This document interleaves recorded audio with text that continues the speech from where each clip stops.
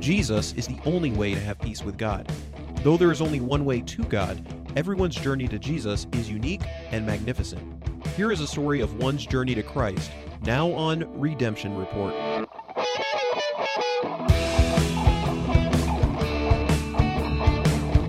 Welcome to Redemption Report. Today I have Stephen Fite with me. I met you, Stephen, a little over a year ago. We go to the same church, and you're part of the church worship team. I remember coming down and interacting with you, introduced yourself. But I've interacted with you a few times, but I don't really know your story, so I'm looking forward to getting to know you today. Thank you for joining us. Hey, thanks for the privilege and opportunity. So I understand you grew up in the greater Cincinnati area, correct? Mm-hmm. East of Cincinnati in a small town called Milford. Okay. So could you give us just a little bit of background of your upbringing? Like, did you grow up, poor, rich? How did the framework of your childhood work? Working class town. We were humble. My dad made enough for us to survive, and we weren't by any means wealthy. Big family. I've got two brothers and two sisters, and we lived like everybody around us lived at that time. It's not a big house, all crammed in there. 7 people sharing one restroom, which we didn't know any different, but.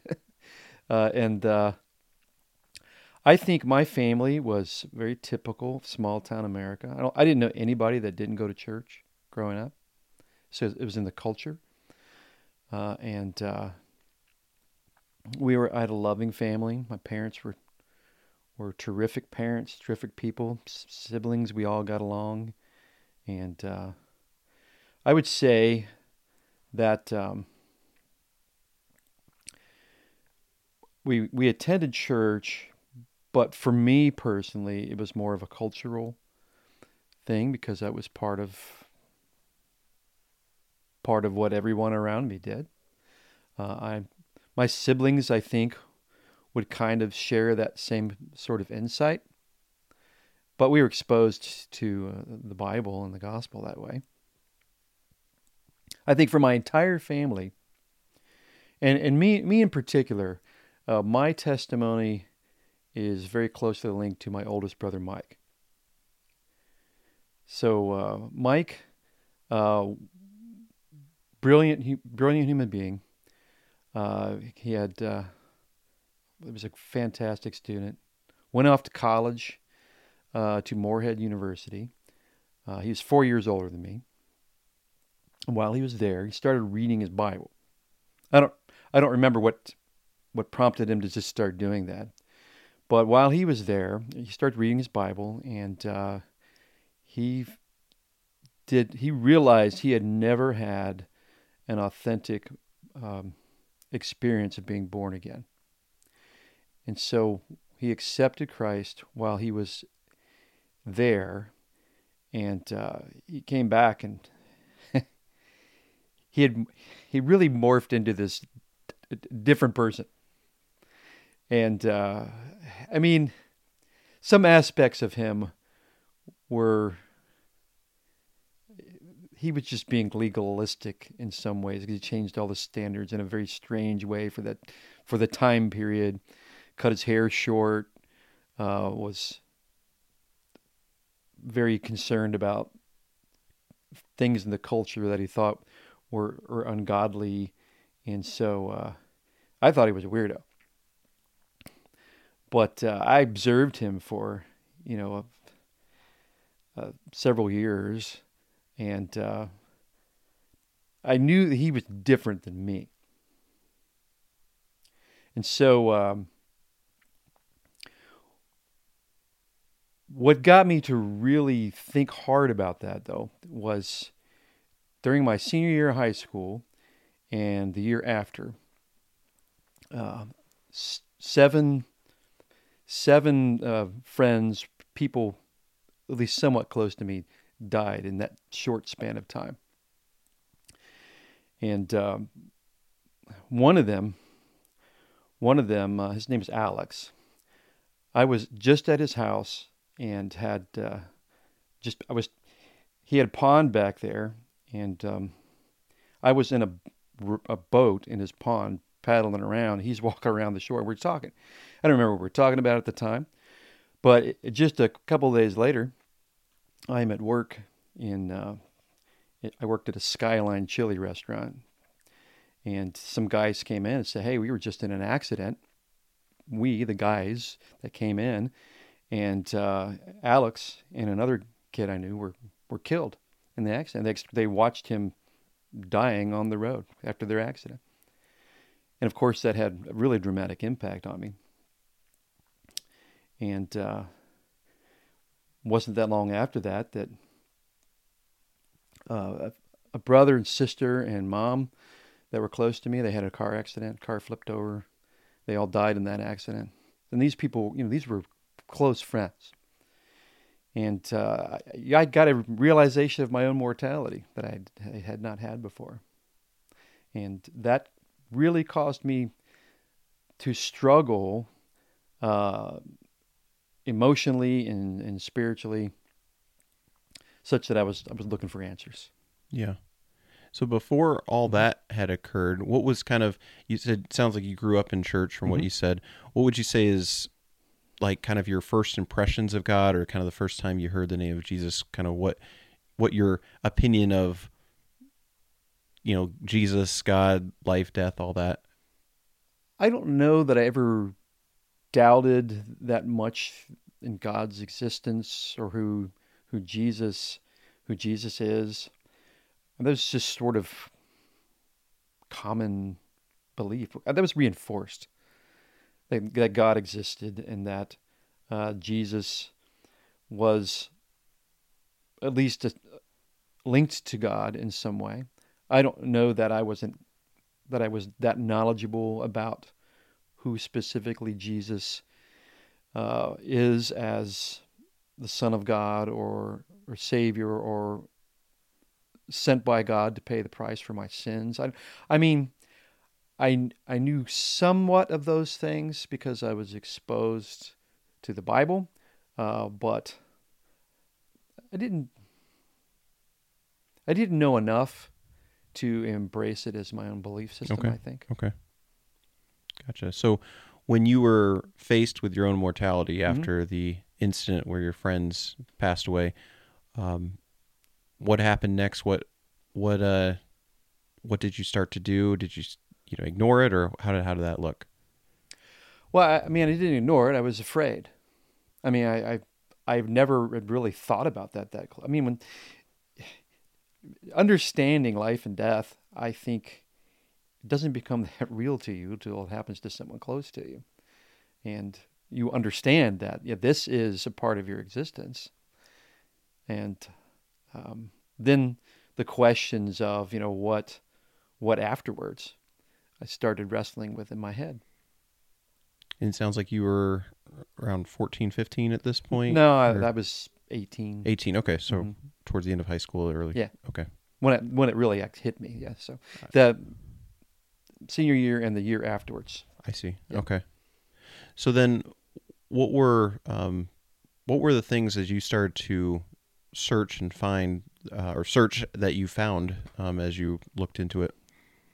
Well, again, I mentioned that just my brother Mike was just different than me. I mean, I realized that. And instead of me seeing him as a weirdo, I started looking at him as perhaps having something that I didn't have. And, I mean, this is an odd thing to occur in my life, but I went into the living room one day, and my parents had this big picture Bible. It was this big, you see them in homes, especially back then. A lot of homes had these massive Bibles full of old paintings and stuff and scriptures. I just picked that thing up, and I put it in my lap, and I flopped it open. And it flopped open to John, book of 1 John, chapter 3. I don't know why. I mean, it could be coincidence, or it could be God's hand. I'm thinking that it's God's hand, because I'm seeking and I'm searching, I'm thinking, and I start reading in John chapter 3, and it says, "This is how we know who the children of God are and who the children of Satan are." That's the basic topic of that chapter of the Bible. So I'm reading this thing, and I'm thinking to myself, "Wow, I don't line up with the side I would like to be on." And so at that point, I go seeking my brother Mike, because I understood he has something that I don't have in his life spiritually. So at the time, and we're all, again, 7 people in a small house, my dad had taken the garage and made it into a bedroom for my brother Mike, kind of cut it in half. So he's out there. And he is actually, at that point, he's determined that God's calling him to ministry. And so he's doing a lot of Bible study. And I just said, I walked out and I said to Mike, I'm looking at the Bible out here, and I see what it says about what people who know God are like. And I said, and I see you, and you're different than me. And he goes, how do you know that you've got a relationship with God, or how do you know you're going to maybe go to heaven when you die? And he asked me his question. He goes, well, if you stood at the gates of heaven and God's there, and he says to you, why should I let you into heaven? What would you say to him? I said, well, I don't know. I mean, I'm not that bad person. I don't think I live that bad. And then he starts sharing with me some specific passages from Scripture. I mean, the most basic one being, if you will confess with your mouth the Lord Jesus Christ and believe in your heart that God has raised him from the dead, you will be saved. The essence of the gospel. And he said, you can believe right now, make that determination in your life. And I bowed my head before God, asked him to save me, and that's what he did. And I was born again, changed at that moment in time, and life was different. That's wonderful. Can you tell us a little bit of how your life was changed and different following your conversion? Mm-hmm. Well, I had a desire for godly things. I understand now. I had a desire for holiness, and so I started this process of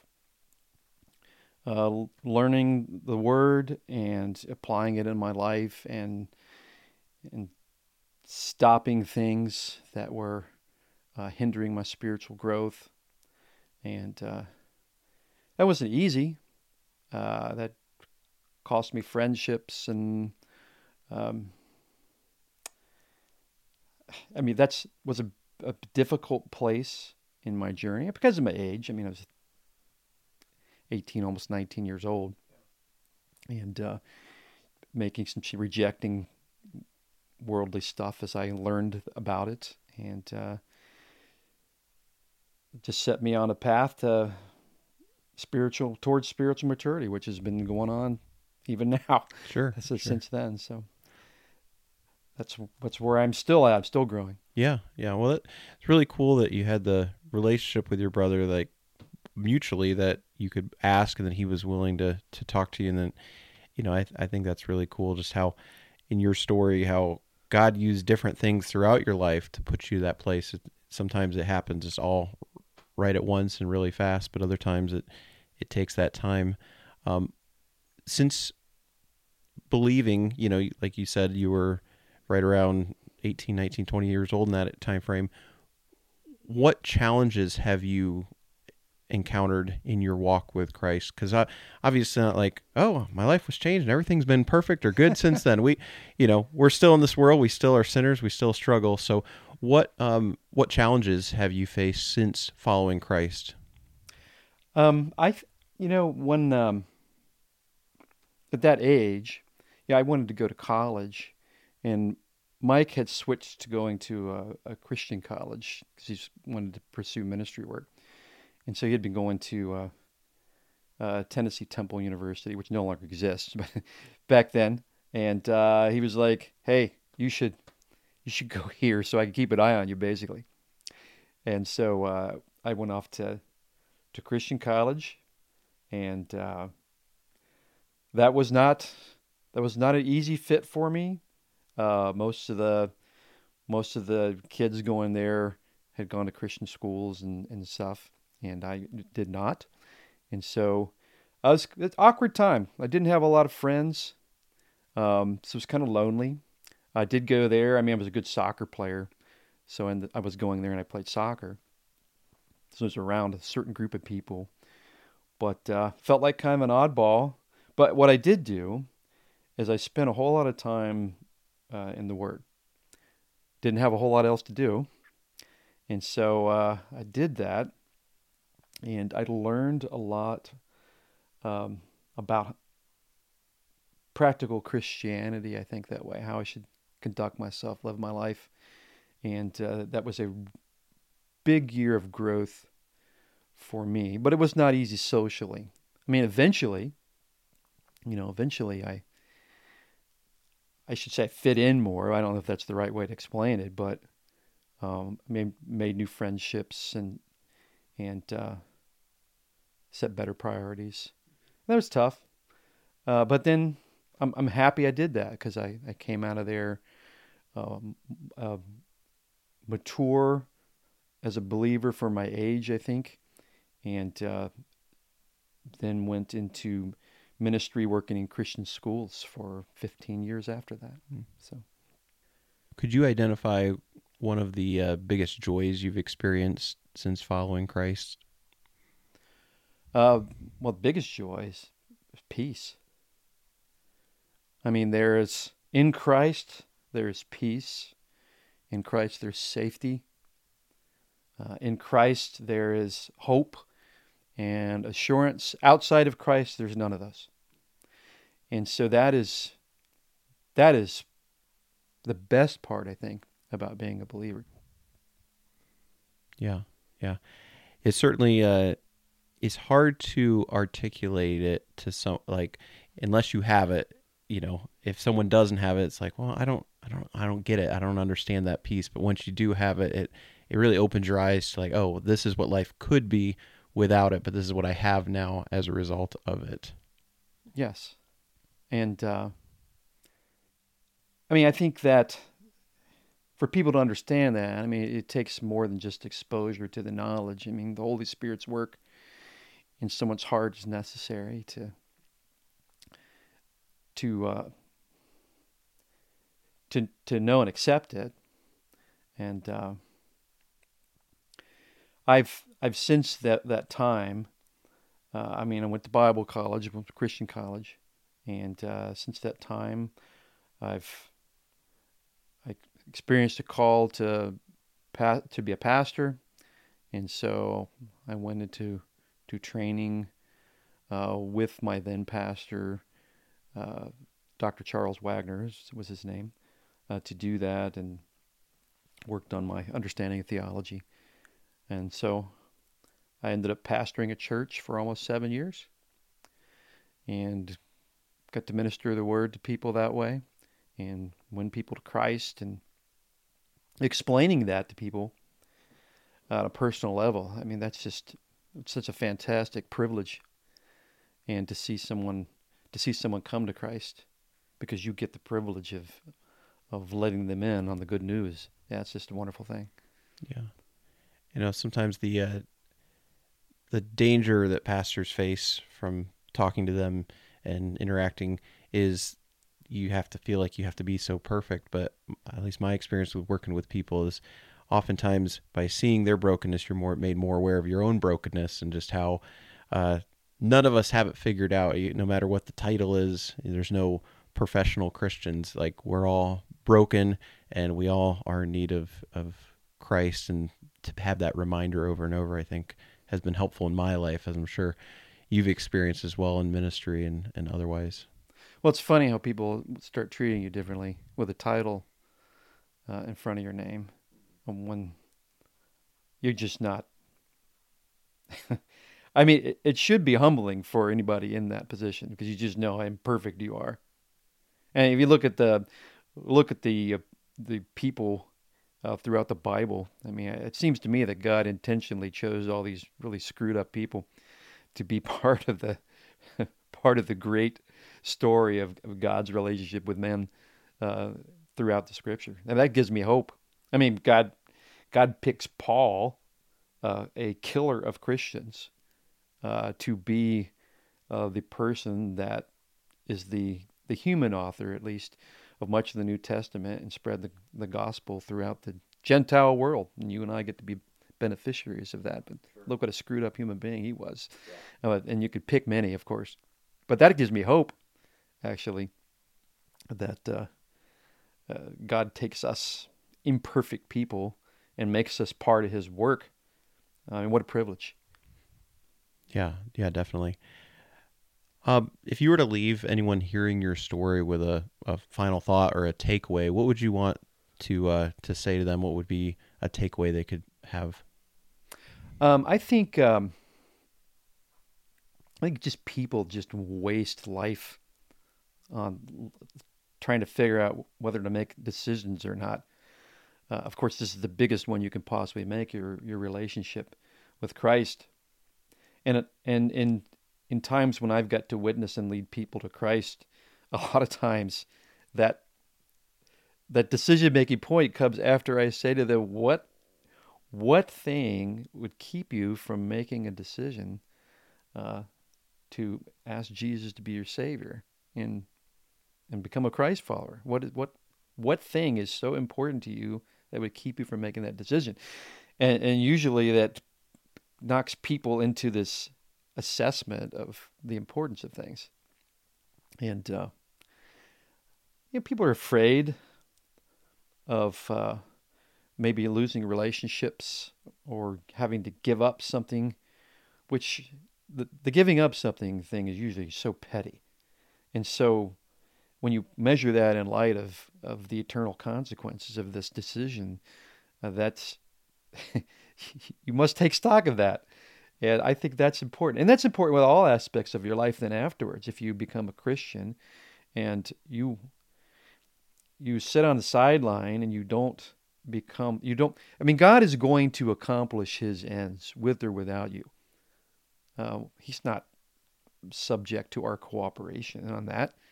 So for us, it's like, hey, do you want to be a part of my great work or not? And so why would you not want to be?